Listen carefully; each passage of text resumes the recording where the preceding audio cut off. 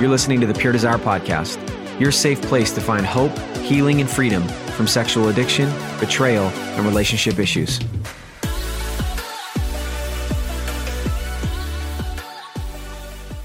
Hey PD Nation, I am your host Trevor Windsor, and you are listening to episode 107 of the Pure Desire Podcast. I am here with my co-host as always, Nick Stumbo.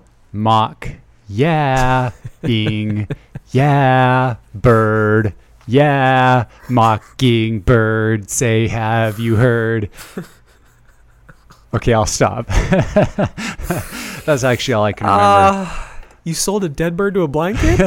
Okay, so we are quoting, please don't judge us for this. We are quoting Dumb and Dumber, probably one of the most incredible comedies ever. Do you know what year that came out? I'm going to guess like 93, 94. Yeah, 1994. That means 25 years ago, which means we have listeners that weren't even born when that movie came out. And so we talk about it like a classic, and maybe, just maybe, that's a little part of our struggle that I'm guessing when my parents talked about like their 25-year-old movies that really impacted their life, it was like, It's a Wonderful Life, or, these epic kind of movies. For us, it's Dumb and Dumber.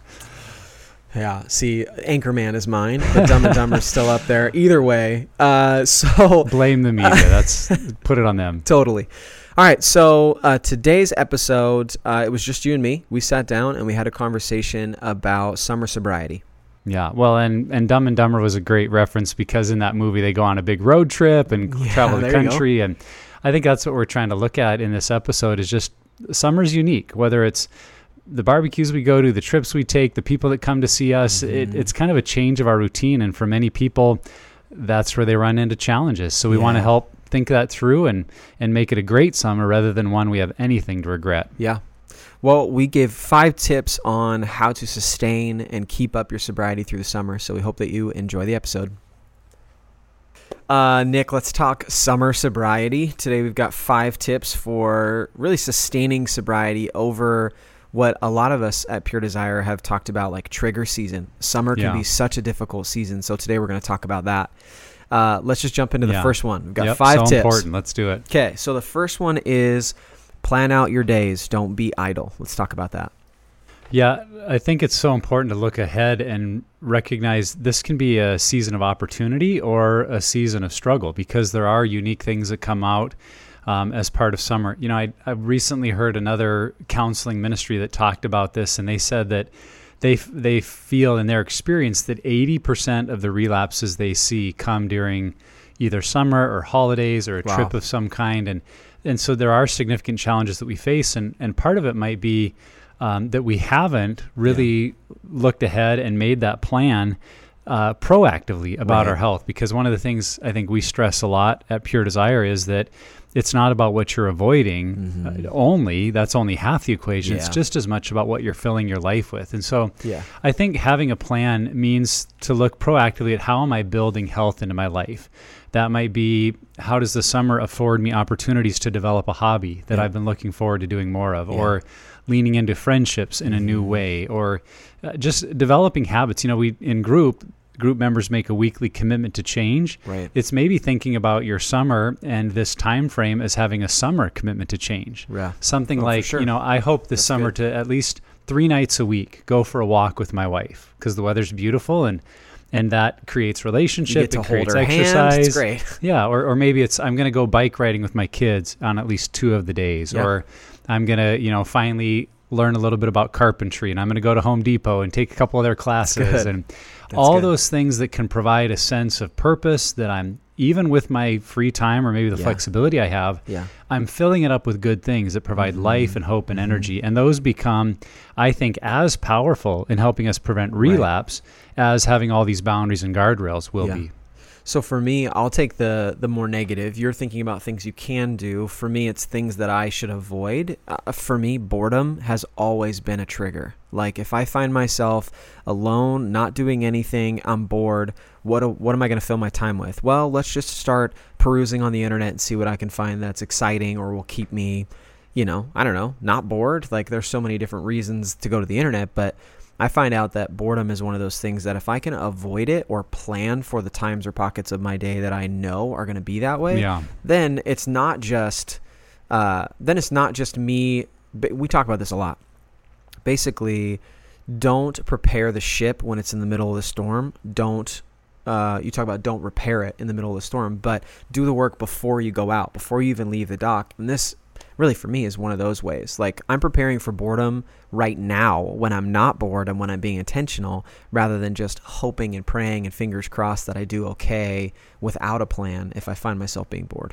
Yeah. As Benjamin Franklin famously said, if we fail to plan, we plan to fail. Yeah. And I think that may be just a sobering question to ask ourselves right now, to say, do I have a proactive plan of how I'm going to build on my sobriety, how I'm going to do better this summer?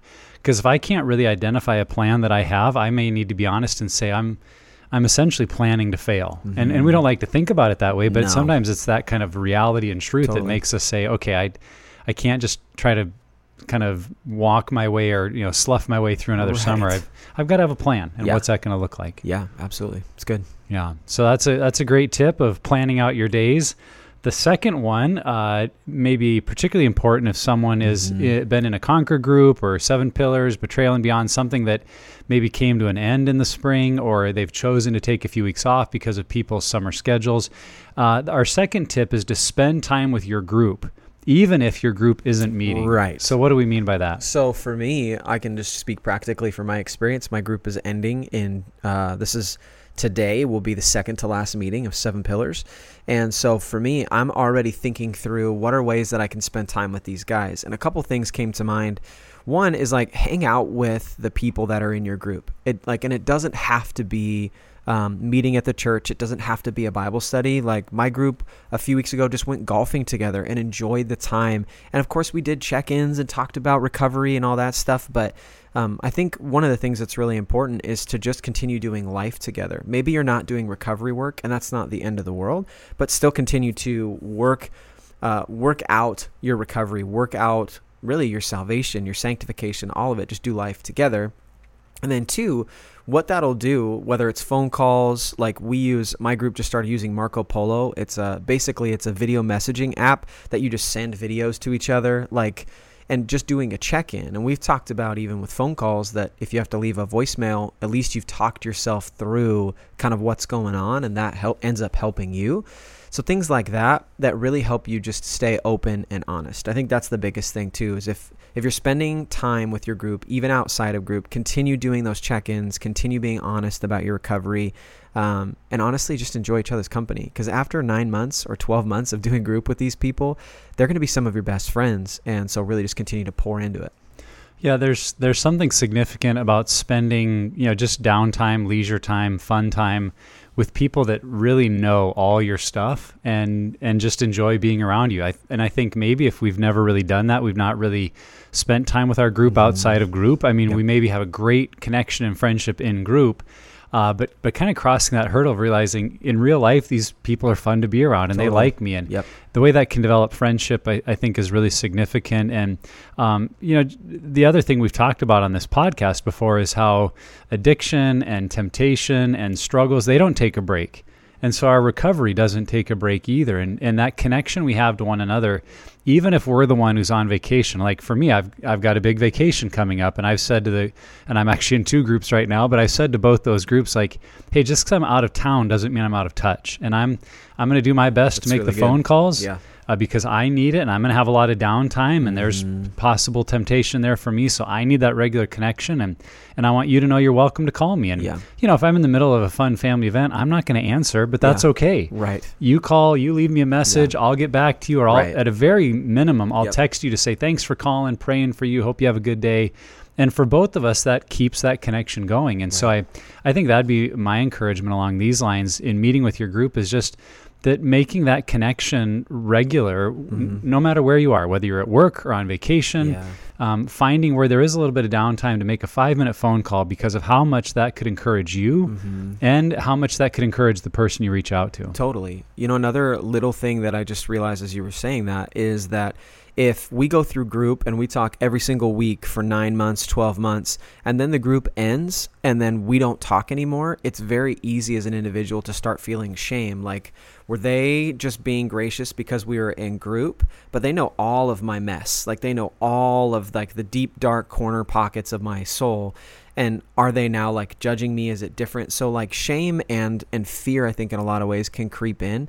And I mean, that's not like a primary reason to continue in conversation and contact, but it sure helps those pockets that you're like, oh, they do know all my stuff and they still want to be my friend. That's really cool. Well, and something that's worth saying to add to that, and it's not discussed enough in recovery circles, is that the first year or two, I think, is when people do see change, transformation. They would say, I'm free. I'm the person I've always wanted to be. God's done a great work. But there is definitely a window of time that, and I kind of put it in that 3-year time frame where this has become the new normal, but it's maybe kind of slid off your radar. It's not as important as it once was. And many people find new challenges spring back up. And so if you're someone listening that's in that season, or you've been in recovery a while, but you're finding new challenges spring back up, I think keeping in connection with people that know you well is really key to those ongoing years, where maybe we even feel like, I don't need the weekly group, but you're seeing what we all see is that we need connection. Even if we don't have weekly group, we need people that know us at that level and that we can go to at any time. Cool. So especially when you do move out of group, and summer tends to be the time that a lot of people do take a break from group. Groups definitely go through the summer, but oftentimes it usually starts in the fall, kind of ends up in the summer. Because of that, there's another thing that really we think that you should do in recovery is invite your spouse into your healing. So these two can kind of tie together. So let's talk about that one. Yeah, and I think that's a good point to make, even if your spouse has never been in group or if they have been, that either way there are opportunities there because of longer days and schedules that change. You know, for some spouses, it may be, this is a summer, we're going to develop a habit and a routine of an us night, a date night. And maybe that is just what we talked about earlier, taking a walk and enjoying each other's company and just being friends. In a sense, that routine connection is inviting them into your recovery. Maybe the change of pace gives you more freedom to do something like going through the connected workbook and taking your relationship to a deeper level. Or I was even thinking about how it may be those opportunities we have if we have extended time together to have conversations we don't normally have. And we were talking about this the other day with some guys that came to visit us, how we were talking how key it is for couples to connect about their sexuality and where they feel a sense of pleasure and joy and where they maybe feel they're just being used. And they kind of commented like, I don't know if my wife and I've ever had a conversation like that. And that can be a significant way to invite a spouse into your healing journey, is just to open up those doors. And at a time when there's no pressure, you're not in the middle of all the chaos of kids and jobs, because there's maybe that downtime or you're out of town, just like, hey, how are we doing? You know, what do we do in our intimacy that really you enjoy? What builds you up? What makes you feel that it's all about me? How could we work on those kind of conversations? Because ultimately, as that strengthens your relationship and your bond as a couple, that's inviting them into your healing journey. And I think also helping them see that you are prioritizing the relationship, because that's, in my mind, one of the most significant outcomes of our healing journey and the process we're on, is that we see our spouse and our families are worth our investment of time and energy, and maybe the very energy we used to put into our addiction, we're now putting into them. And that can encourage them to take steps towards their own health as well. Totally. I really don't have much to add. I felt like, maybe the only thing is just that if both spouses are in healing or in recovery or in the process of it, this is something that really is dynamic when it's done together. It's something that, and just consider this too, that the people on the outside who aren't in the day-to-day of your marriage, they're going to see changes and they're going to want to know what's going on. Like, how are you guys doing that? How are these conversations becoming normal? Like, how is your intimacy increasing? And one of the things that, if spouses and couples work together on this stuff, becomes very, very inviting for other people to get that as well. And so I think a part of inviting your spouse into your own healing also creates this vulnerability or authenticity to the process you two are in, and then being able to share that with other people and invite people into the same thing. Yeah. Well, I've heard from a number of groups that if, particularly when both spouses have been in a group, going back to the previous question, they'll do group barbecues together and spouses cool. and families. And it's one of those things we've said that at the beginning of your healing journey, the need for confidentiality and not wanting to know who's in what group is really, really important. Yeah. But I also find on the other end of it, when men and women are finding freedom and there's growth in a relationship, that it's like, hey, let's get our spouses together. And totally. If everyone is aware of the situation, those can actually be really powerful times. Just there's a sense of we're celebrating together that our marriages are in different places and there's new health. And so that can be an opportunity to look for as well. Yeah, absolutely. Yeah. So that's the third tip, inviting our spouse into our healing and looking for ways to engage with them. The fourth one would be to continue using the journal and the tools. Yeah. What kind of thoughts do you have there, Trevor? Yeah. So you mentioned it earlier that sexual addiction doesn't take a break. And I think that, what I wrote down, what I've been thinking about is the positive spin on that, is that self-awareness and sexual health don't have an off season. And growing up as an athlete, this is just my mind frame, going into a lot of things. But the best athletes in the world really take minimal breaks and continue working even in the off season. That's actually where most of the improvement happens as an athlete. And I think that you can take the same approach in recovery, that if you have summer months off, continuing to use the self-awareness tools that we have, continue to, whether it's using the faster scale on a daily basis and doing it with your spouse, like the last tip that we had. Maybe it's continuing to beef up your 3 circles, the relapse prevention tool.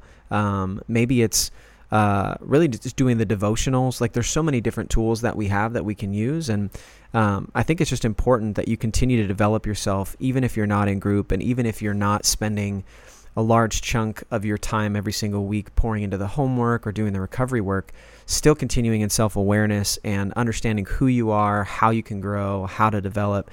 I just think that you're going to be a better person in general, and recovery, I think, is sustained when that sort of stuff happens.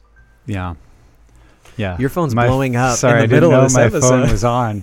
Better turn that silent. The executive director, Nick Stumbo, is popular. I'm just very important. Yeah. It's ironic how little that actually happens.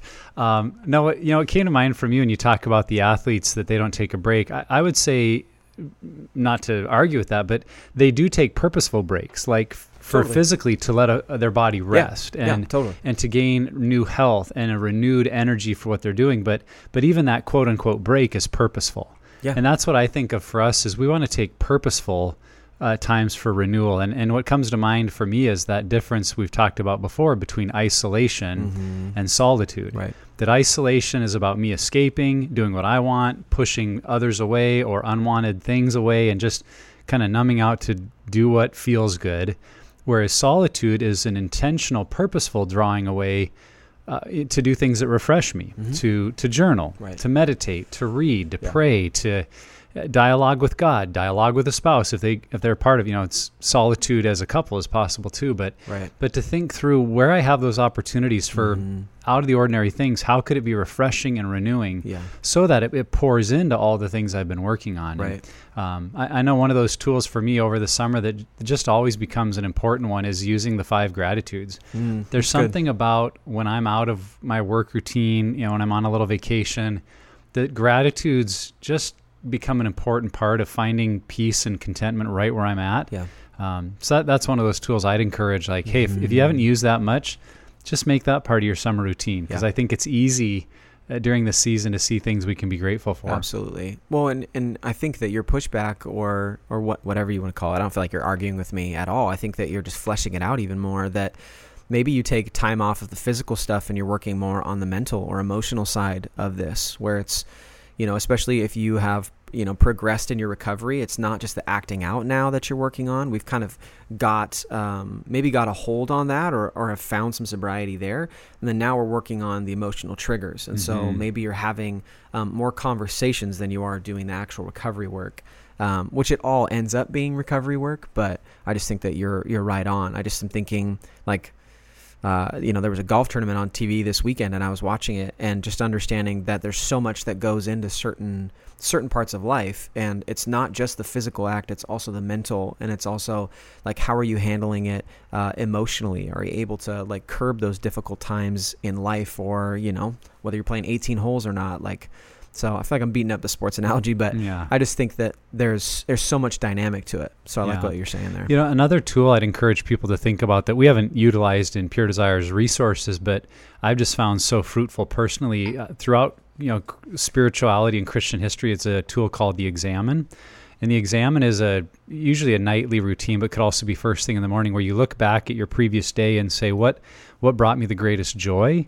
And what caused me the greatest fear or anxiety, and just kind of noting what in my heart and soul, what turns me on to life and joy and health, and what creates those moments of and dissatisfaction, and journaling that sort of thing, because it really can put us in touch with what's driving us, and then can become a very proactive way to see that and work on adjusting it. Like if we realize day in and day out what causes us fear is thinking about going back to work, or thinking, or it's the future of our kids, or it's the reactions of our spouse. It's not, and then not focusing on those things exactly, but on why does that cause me anxiety? Why does that cause me fear? What's underneath of what I feel? That when my spouse is reactive, it's maybe realizing I have this expectation of the perfect marriage and a fear that people will judge us. And if we could expose that, wow, that's really what's going on, man, the ability we have then to work on transformation in that area is huge. And so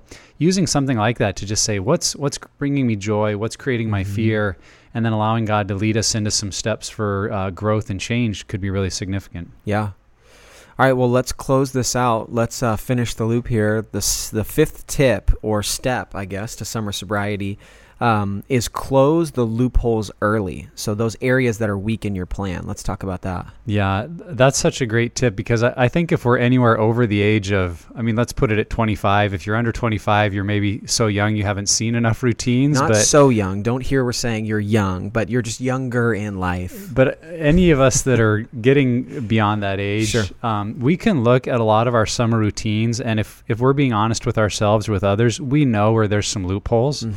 We know a family's house maybe that we visit on vacation that their internet is not protected, or there's a device we can use there.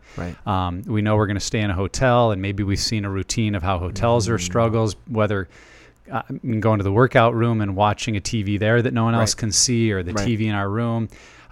Maybe it's even just knowing that we're going to be at an in-law's house or another relative where no one really pays attention to us, and we spend a ton of time on our phone. And historically, we can look back and go, maybe I didn't always relapse, but we know it's always been a struggle. There's always been issues. So the encouragement here is be honest with yourself. Look ahead at those loopholes, and then have some proactive ideas to deal with it before it even becomes an issue. And so if you and your spouse are in recovery together, I think that's part of it. It's going to them and saying, hey, I want to be a man of integrity. I want to be a woman of integrity. And here's a place in our vacation or our summer trips that has always caused me problems, and here's what I'm going to do differently. And I want you to know I'm doing it so you can support me. And if there's any ways I can support you, let me know. But and if we're not able to do that with our spouse, that's a great activity with our group or a group member on a phone call to say, every time I go to such and such house, this seems to happen, and here's my plan this year. And we talked about this, that the brain just, if you really ask honestly, if I was going to relapse this summer, when's it most likely to happen? 99% of us could name something pretty quickly because it's there. So rather than trying to ignore it and be like, this time it won't happen, voice it and then create a plan around it so that it doesn't become that same old pattern. Well, and I think I've heard you say this, that like there's this piece of it that if I'm planning ahead like that, if I'm looking forward and identifying, okay, I know I'm going to the beach at the end of July, which I am, and I know that I'm going to probably have some downtime by myself with a laptop or with a phone. There's something, especially in a male brain, that goes, I'm strong enough. I can do that. When I get to that moment, if I haven't done any plans, I don't need to plan. I'm strong enough. I'm far enough along in recovery that I'll be okay. When that's not actually the strong thing to do. The strong thing to do, and I think this is one of the things you've said before, is what shows strength and what shows courage is the willingness to do that work before that ever happens. So like you're not, and I think you've talked about it, that basically health, sexual health or sobriety, is not being able to sit in front of the computer at night and say, no, I'm not going to do this. It's actually the work you did a week earlier to prepare yourself so that you don't find yourself in that situation. Yeah. So like I just, there's so many examples that go through my head. But I just think that's such a great idea. Even, I mean, I love that. And I would hope that any listeners right now listening to this would do that, would think, if I was to relapse this summer, where would it be? What time of day would it be? And how would I do it?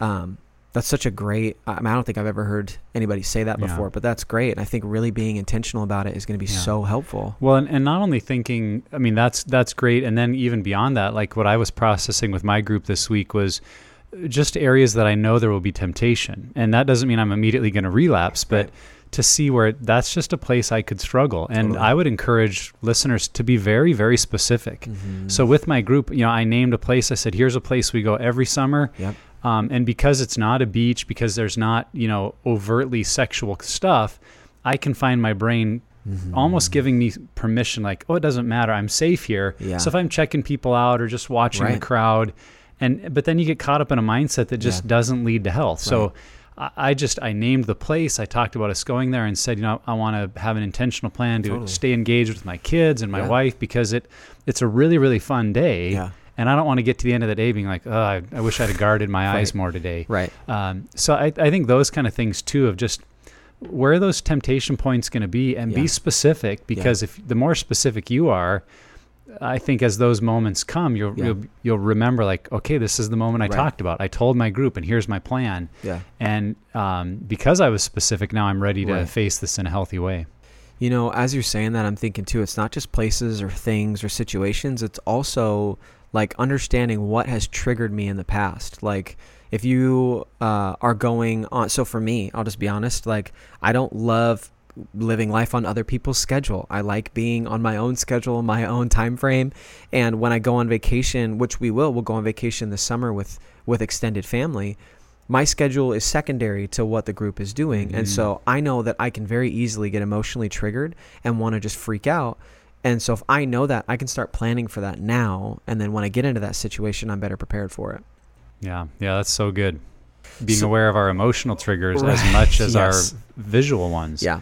And particularly for female listeners, that may be even more important, because they might say, well, there's nothing, about summer that's, physically or, lust but there may be a lot of emotional things, because it involves family members or in-laws or their own parents. It just, those emotional triggers, and all of us being prone to escape or isolation is something really to be aware of. Yeah. All right. Well, listener, anybody out there who's hearing this, sobriety is always possible. And if we're intentional about the work that we put into our sexual health, the summer months can not only be relaxing, but can be fulfilling and can actually be used to leverage more recovery and more health in so many different areas. So it is possible, very much so. We hope that these 5 tips help you as you kind of go into the summer. So Nick, thanks for your time, man. Yeah, thank you. Hopefully it's a summer of growth and health for everyone. That's right. Thank you for listening to the Pure Desire podcast. If you like what you're hearing and want to keep up with the podcast, please subscribe, download, and share. You can also rate and review our podcast. The more reviews we get, the easier it is for others to find the podcast. If you'd like to support the message of hope and healing in developing sexual integrity, go to puredesire.org/give. And for more information about the ministry, check out our website, puredesire.org. And you can also follow us on social media, @PureDesirePDMI. Once again, that's @PureDesirePDMI. We'll see you next time.